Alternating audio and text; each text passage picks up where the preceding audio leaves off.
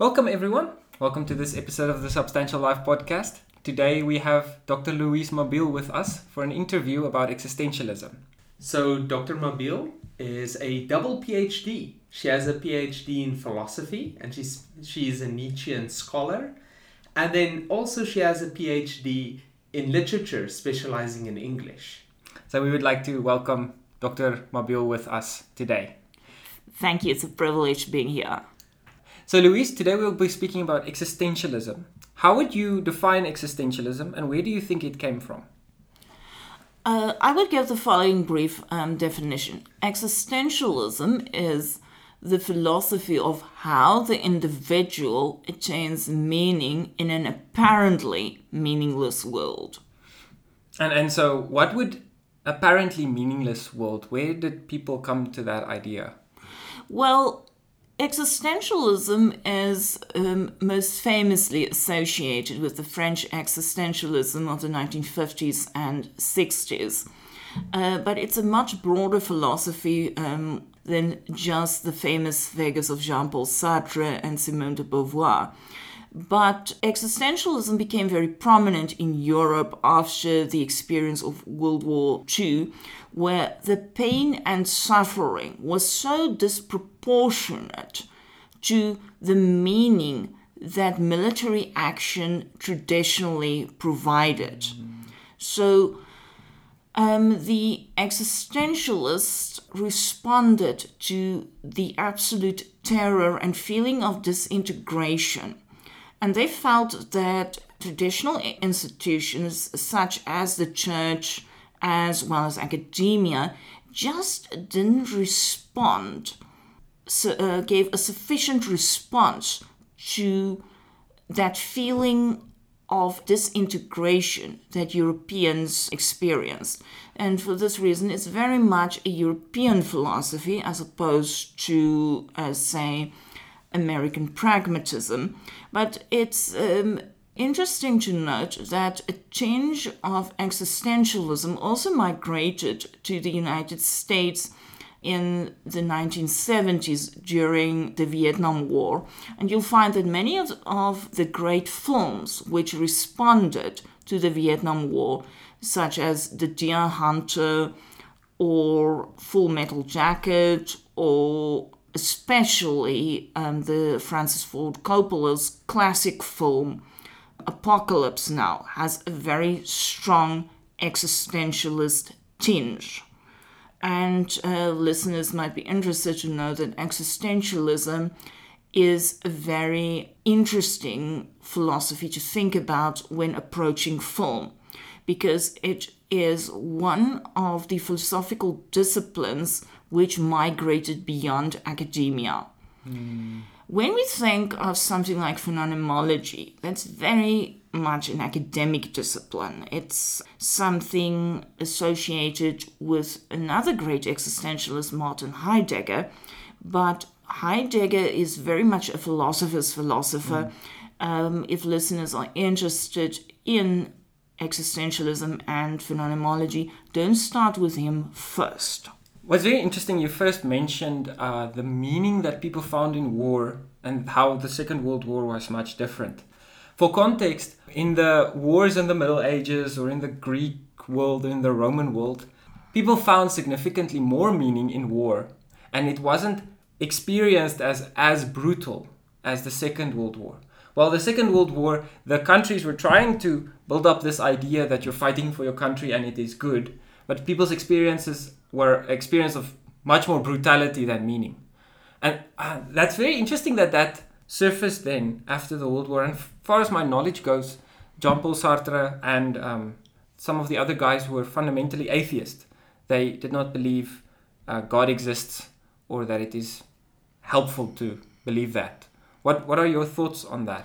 Yes, if we think of traditional literature on warfare, it is said that Western literature began with a poem about war, the Iliad. And I mean, the very first sentence of Virgil's Aeneid is "Arms and the man I sing." Well, while he's not formally an existentialist, already somebody like George Bernard Shaw's play Arms and the Man, written during the First World War, already pointed to the disproportionality between the war that was fought and the immediate experience of soldiers and civilians increased. So there's a gap between the immediate experience and the abstract ideal. And that is pretty much a late 19th century, early 20th century phenomenon. Because traditionally, it was possible to find a great deal of meaning in war. It's difficult for us as late moderns to imagine this. But right through the Middle Ages, as you've mentioned, as well as antiquity, war was something meaningful and exciting. If we turn to another great thinker, the psychoanalyst Sigmund Freud, said that eros, our instinct towards procreation, is mirrored in thanatos, our desire to annihilate, and those are the great primary forces in life. And for a significant time, it was accepted. It was just part of life. You have love and conflict. But the introduction of sophisticated war machinery, the machine gun, the blatant unfairness of involving innocent civilians, made war a disproportionate experience. And Jean-Paul Sartre ended up in a concentration camp himself, while not persecuted as a Jew. It was certainly because of his communist views. During that time, he read Heidegger's Being and Time, which is a very solid philosophical work and important for listeners who's interested in thinking about time. And he wrote Being and Nothingness in the original French Être le néant about his experience. And this brings us to the core of existentialism, the experience of the individual self, or in philosophical parlance, the subject, who's overwhelmed by a cosmic order which no longer makes sense. Now, the absolute antithesis to this late modern experience is, of course, the medieval period. If we think about it, the medieval period lasted for the longest time in history, from the fall of the Roman Empire, the Western Roman Empire, to the emergence of the Renaissance. And even during the Renaissance, contrary to popular belief, the medieval worldview of a great given cosmological hierarchy with God at the top and the nobles, the mercantile classes, and the peasantry or serf class it existed for a very long time, the longest solid period in human history. And the reason for that is because it embodied an innate desire for order. Even today, it is said that we can handle a great deal of suffering as long as we know what its meaning or purpose is.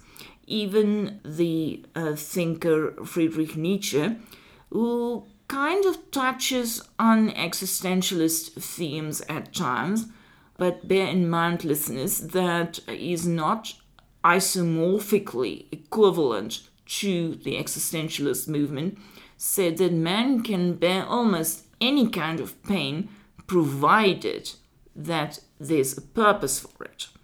If we think of the horrible suffering that people experience, say, on the ships used during the voyages of discovery, which was often undertaken under conditions which personally provide me with nightmares. I think sometimes I'll be prepared to be poor and homeless in the 21st century rather than to be on in the narrow confines of a 17th century ship.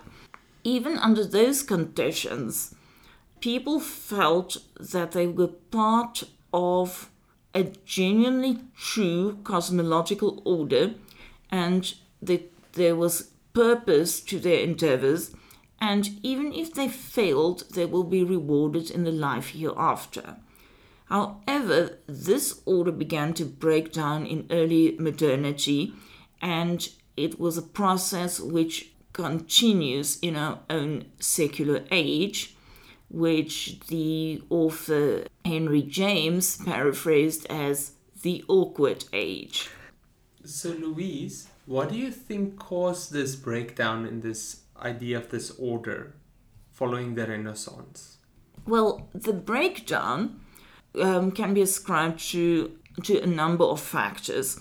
One of the most important ones is the advances made in technology. Now, technology makes our life easier, but it provides the following problem.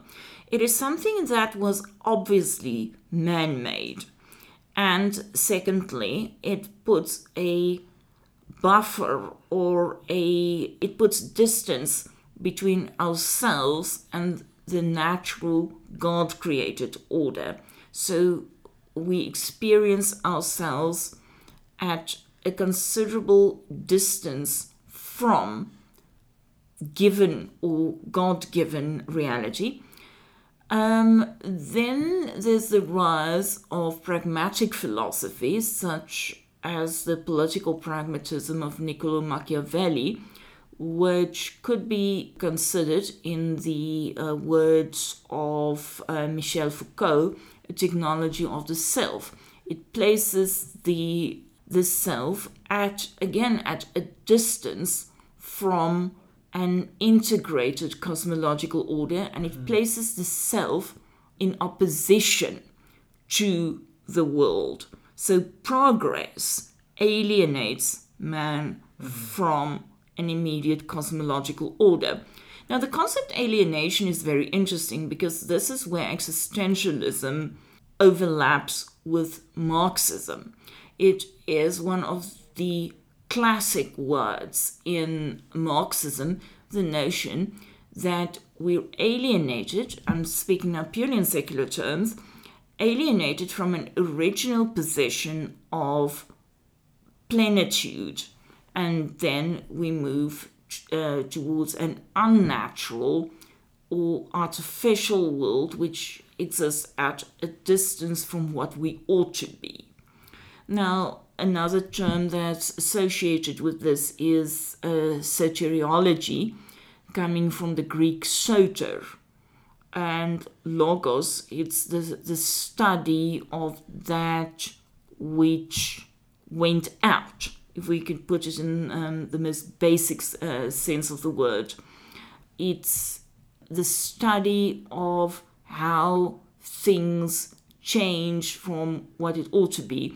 The original Christian narrative is, of course, the fall, but existentialism emerged as a response to that sense of alienation, and particularly existential Marxism tried to provide a kind of solution, a practical solution to that sense of alienation. It tried to bridge the gap.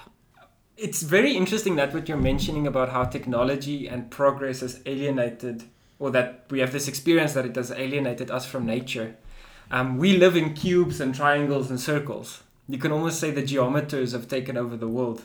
I mean, we're looking at cubes, and the whole world that we experience is man-made. You know, the shows we watch is man-made. The things we we don't listen to birds or to the rustling of water, but to some artificial music that's not even made by instruments anymore.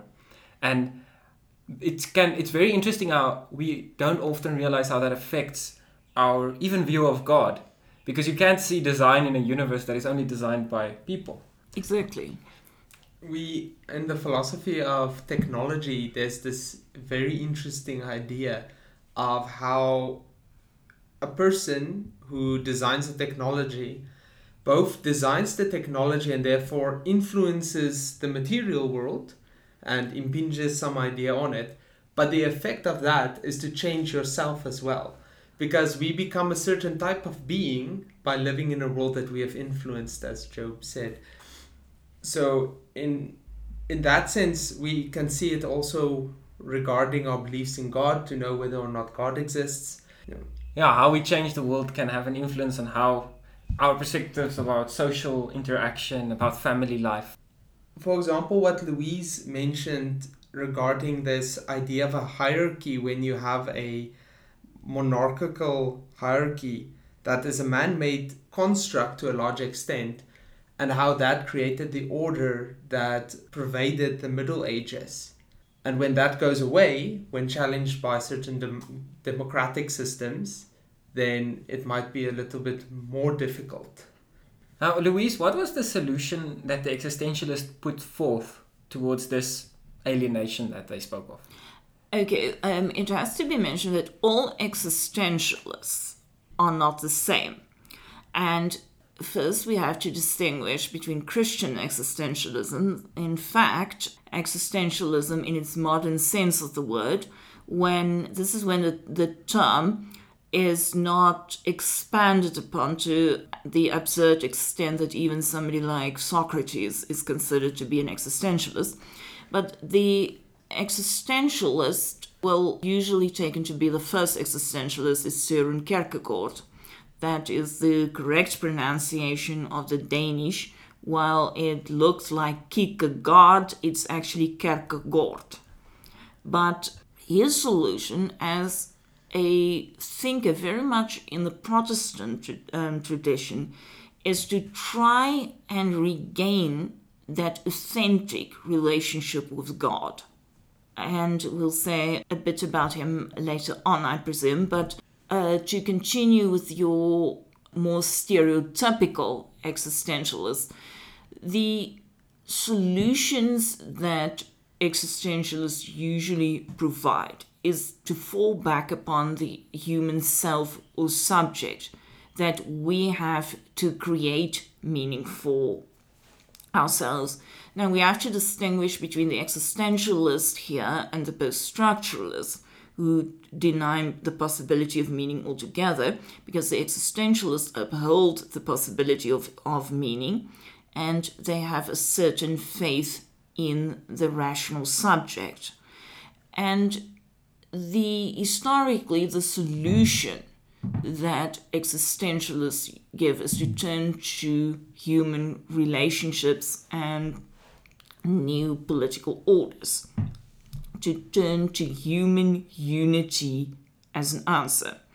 Now, we find a trace of this in the famous poem by Matthew Arnold, written in 1900, Dover Beach, where a speaker stands on the white cliffs of Dover in England, and he watches across the sea to the lights of Calais in France, and he reflects upon how the sea withdraws and expands again, and he focuses specifically on the withdrawal. It's low tide, I presume, and he says that the sea of faith is withdrawing, and while it was once as rich as the sea of Greek mythology, he refers to Sophocles and the Aegean, but it's now withdrawing, and he is only hearing its melancholy whine. And then the speaker turns to the beloved standing next to him, and he makes a plea that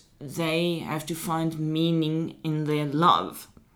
And this is kind of the popular approach to existentialism, that you have to find meaning in love and human relationships.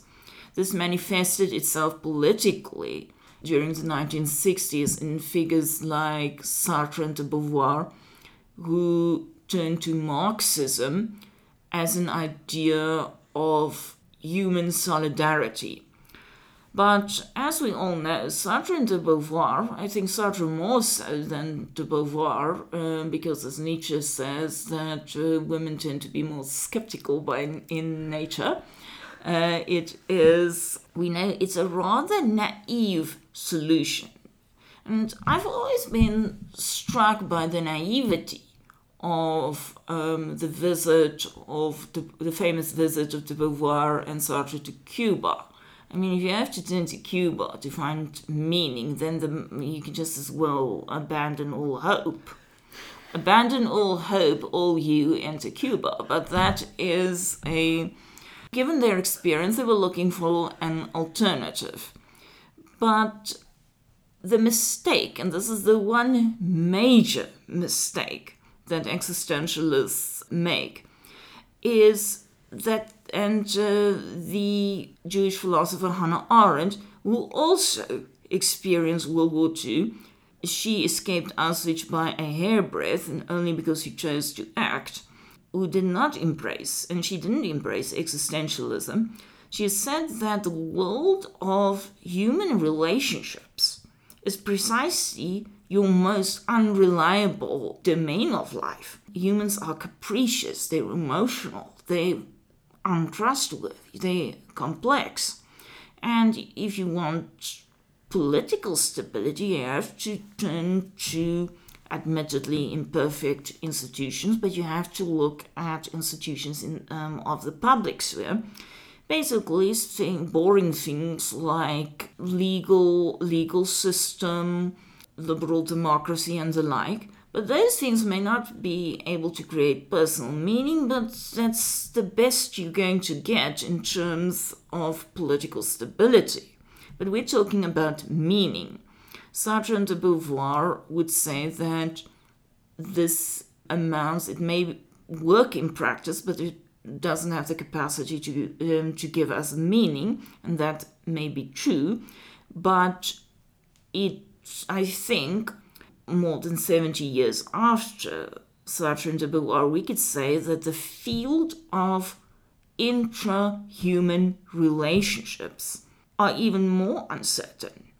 When we look at developments of physics and even new developments such as quantum biology and the like, we find that evidence for something like a designer hypothesis become more and more possible. So I would suggest to people who find this existentialist anxiety to look at the renewed hope that's possible in the Christian faith. But I would just like to say add a couple of things to this, what may be called the ideology of intimacy, or the intimate, that we find that's so prevalent today. And many people, also in South Africa, think that the problems and such what we find in South Africa can be solved if only we reach out enough, we talk enough, and so on. And that's kind of an existentialist move. We can solve everything between humans. But that is kind of like a cop-out. I mean, Christians and all people of faith also experience relationships, emotions, and the like. You don't have to choose. It's not an alternative. The existentialists, like so many late modern philosophers, make the mistake of taking a slice out of traditional Christian life and present it as an alternative. But a slice of a pizza is not an alternative to a pizza. You just lose the rest of the pizza. And this is why, one of the reasons why existentialism, oddly enough, is no longer as prevalent as it used to be in academic philosophical departments. If you wish to do proper continental philosophy and really study further, and on that note you have to be very careful as to which department you select, I would, for one, advise you to stay away from your major state universities, is that existentialism While some existentialist writings are still widely studied, in particular Sartre's autobiography, de Beauvoir's novels, and so on, they are appreciated today more in literature departments than in philosophy departments, where continental philosophy is practiced. You find a greater emphasis on existential phenomenology. And as I said, phenomenology is almost scientific. It's a proper study of how we form things like contexts. How do we experience objects in space? How do we experience time? And the like. So existentialism has migrated beyond academia, and it's like Marxism. Marxism and existentialism are kind of like figures from slasher movies, Freddy or Jason or Mike Myers. They just come back. They keep coming back. But today, as you both know, people turn again to Marxism and also to this relationship philosophy in an attempt to find meaning. But one of the problems is that they don't take existentialism at its words, and they treat it as if existentialism and Marxism provide a ready-made solution. Whereas even Christianity doesn't do that. You have to be involved in your faith, but it at least gives you a full, comprehensive worldview.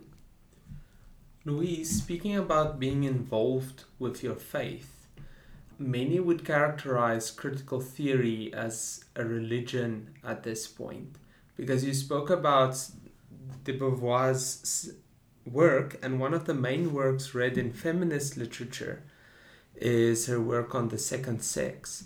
What do you think is the effect of existentialism, and to what extent does critical theory hold to a form of existentialism, specifically in feminist studies?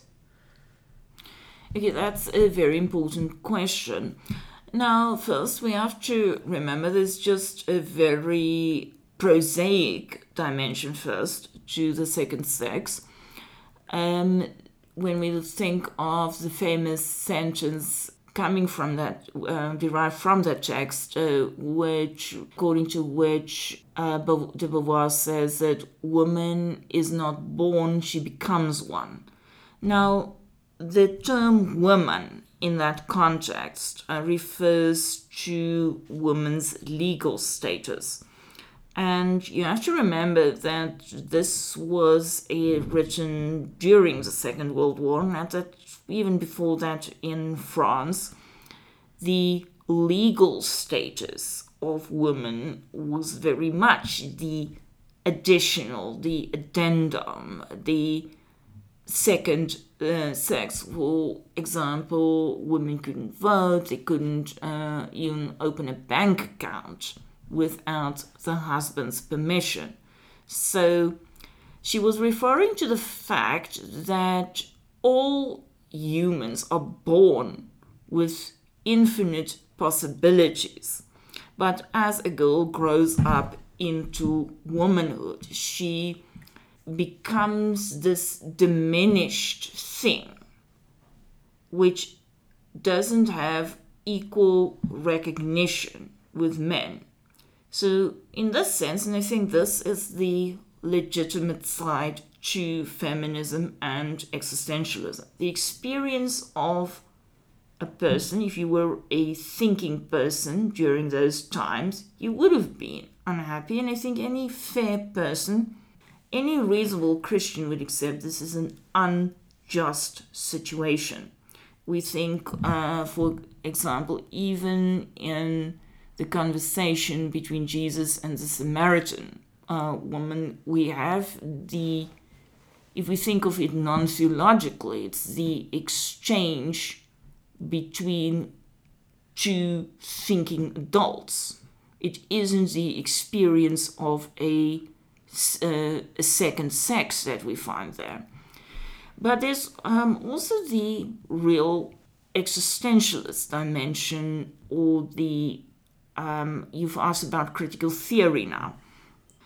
Critical theory has an alarming, thoughtless dimension to it, whereas existentialists at least acknowledge that meaning isn't ready-made. You have to look for it and work at it, which is a point to them. Critical theory gives us a quick, instant recipe. It's like the cup of soup of philosophy. And it gives us an instant answer to life's most complicated questions. Critical theory in its current form, perhaps we can do another episode when we discuss the proper critical theorists like Theodor Adorno and Max Horkheimer, and I assume you're not referring to those guys now. We're talking about contemporary critical theory. Critical theory is different from existentialism, as I've said, in that existentialism takes into account the complexity of the human experience and how easily it falls into absurdity. And again, that is a point in their favor. They don't give you quick solutions. And Christians and existentialists can agree that the meaning of life is a very grand question. It's the ultimate question you can ask, and I think this is what you guys are exploring in your podcast. But contemporary critical theory gives you instant answers, and the answer is this narrative: that the meaning of life is just about finding social justice, and how to find it is pretty obvious. A group of evil, white, patriarchal men just decided to find power and oppress anybody else. Once you get rid of them, everything will be set right. And we all know things are not that simple. That is why we could say that social justice warriors can be compared to, say, well, I don't want to use an unfavorable comparison, but it would be saying like listening to one episode of a podcast and saying, right, this answers every question I might possibly have for the rest of my life. But with respect to Simone de Beauvoir, there was an element of social justice which pertained to her work. She wanted social change, and she certainly found it. And we think of the France today is very different from the one of the 1950s. Well, for one, people no longer dress as elegantly. But de Beauvoir's legitimate pose were quickly superseded by different questions. So I would say the social justice warrior movement, one of the points of critique one could bring to them is precisely their existential shallowness. It doesn't have an existentialist element to it. They have a shallow oppositional language of intense good and evil. And even in Christianity, that works with the opposition between God and Satan, knows that the world is extremely complex. It's not something that can be explained in simple binary oppositions. While the social justice warrior movement likes to pride themselves on their acceptance of non-binary people, they actually work with very shallow and very narrow oppositional binaries. And while the existentialists, like even Jean-Paul Sartre, thought about human evil in a very intense way, for them the evil is just a label you have to stick on some people. It's not a critical reflection of what it means to be a human being who is thrown or is born into a set of circumstances he didn't choose. For the social justice warriors, and I've pointed this out many times before, they go as far as to say that the oppressor and the oppressed work according to entirely different metaphysical systems. An oppressor has free will, whereas the oppressed are products of their circumstances. So the existentialists at least engage genuine philosophical questions, including free will. And an interesting feature is that they radicalized free will. In fact, you are so free that you're obliged to make choices all the time, which is a very interesting position to take. Soren Kierkegaard actually said that choice is where eternity and time meet. So for him, and as a Christian, our freedom was a fundamental part of our image of God. And so he was almost saying a person who is not choosing is sinning, almost. Exactly. So that's and I think this idea of freedom being a fundamental part of human dignity, yes, I actually think that's why it is good to punish a man for his crime, because you are acknowledging his freedom and the consequences of his freedom. Absolutely, and it's also a theme that that Albert Camus, who's one of your more accessible existentialists, wrote about in L'Étranger, or The Stranger, where a man owns his deeds. But speaking of Albert Camus, I just wanted to say something about that circle of existentialists. When you think of even of the stereotypical philosopher, you think about the existentialists, serious people, mostly dressed in black, who sit in a French cafe on the Boulevard Saint-Germain smoking. And today this would be rather difficult given the smoking bans of our own time. But these existentialists, a famous group of existentialists, were Jean-Paul Sartre, Albert Camus, Simone de Beauvoir, but also a very interesting thinker, but he's more of a phenomenologist, Maurice Merleau-Ponty. And perhaps we can talk about him on a later occasion, because while most of the existentialists, and indeed most of philosophy, have just thought about the mind, Merleau-Ponty is unique in that he's one of the few thinkers who really thought about what it meant to be embodied. And he's an important thinker, particularly for our own age, which features things like artificial intelligence. And you can counter a great many claims made by proponents of artificial intelligence by returning to the link between the body and the mind. But Camus is very interesting in that he's one of the few philosophers who really lived his philosophy, because regrettably we know that many philosophers say one thing and do another, very much like politicians do. But Camus really took his philosophy seriously.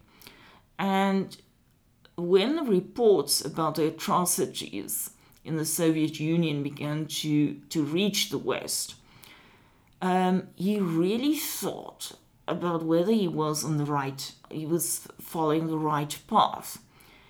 And he revisited his earlier thought and eventually confronted Sartre, and he said that we can no longer support Marxism.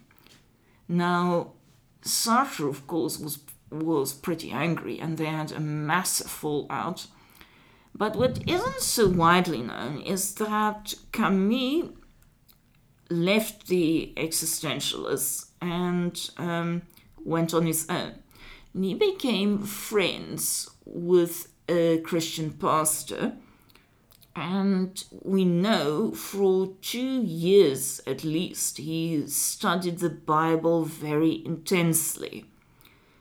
And we know that he arranged to be baptized again a week before he went on vacation with this pastor and his family, but we know that they all died in a car accident during this trip. Unfortunately, Camus' final works were lost in the fireball of the accident, but it's highly likely that Camus chose to become a Christian again. Well, it's interesting to note that for this he was shunned, just as T.S. Eliot was alienated from the Bloomsbury group after his conversion to the Anglican Church. Thank you very much, Louise. If you have any final thoughts that you would want to give to our listeners, I think this existentialist experience, this experience that life can sometimes feel very meaningless, I think that's universal. Especially for teenagers. Yes. What encouragement would you give to our listeners? Well, I would give the following encouragement, also speaking from personal experience. First of all, I would say that many of you may feel terribly lonely, but often, or that you don't fit in, but often that experience is not an existential crisis, it's simply the experience of boredom. We sometimes forget among this massive flux of entertainment just to be really involved with the world. It may sound like a very silly thing to say, but get in touch with nature again. It's very, very difficult to be in the beauty of nature and be truly unhappy. It is, secondly, accept that human relationships are always going to fall short. Even the people who love you most will never understand you directly. People aren't mind readers, and if we were, things would be genuinely boring. We would have no need for language. We would have no need for literature. Look towards quality material. Read the great books. Find a variety of people. Attempt a variety of activities. Happiness, as Aristotle said, is finding a place where you belong. For those of you who experience a crisis of faith, who feel that the church is failing you, or you're just bored by services who are as dry as sawdust, the problem may not be the Christian faith, but simply the wrong church. There are plenty of churches. Experiment with churches. Talk about different kinds of Christians. Read different kind of Christian authors. Speak to different experts. Experiment. But I would advise you, if you are experiencing a crisis of faith, it's highly likely, I would say 99% sure, is more down to your personal circumstances than the content of the faith. So, as the Bible commands us to do, look for truth, because it's a fantastic journey. And I guarantee you, if you undertake this adventure, you will find the truth not at the bottom of a glass, but in the good book itself. So return to it.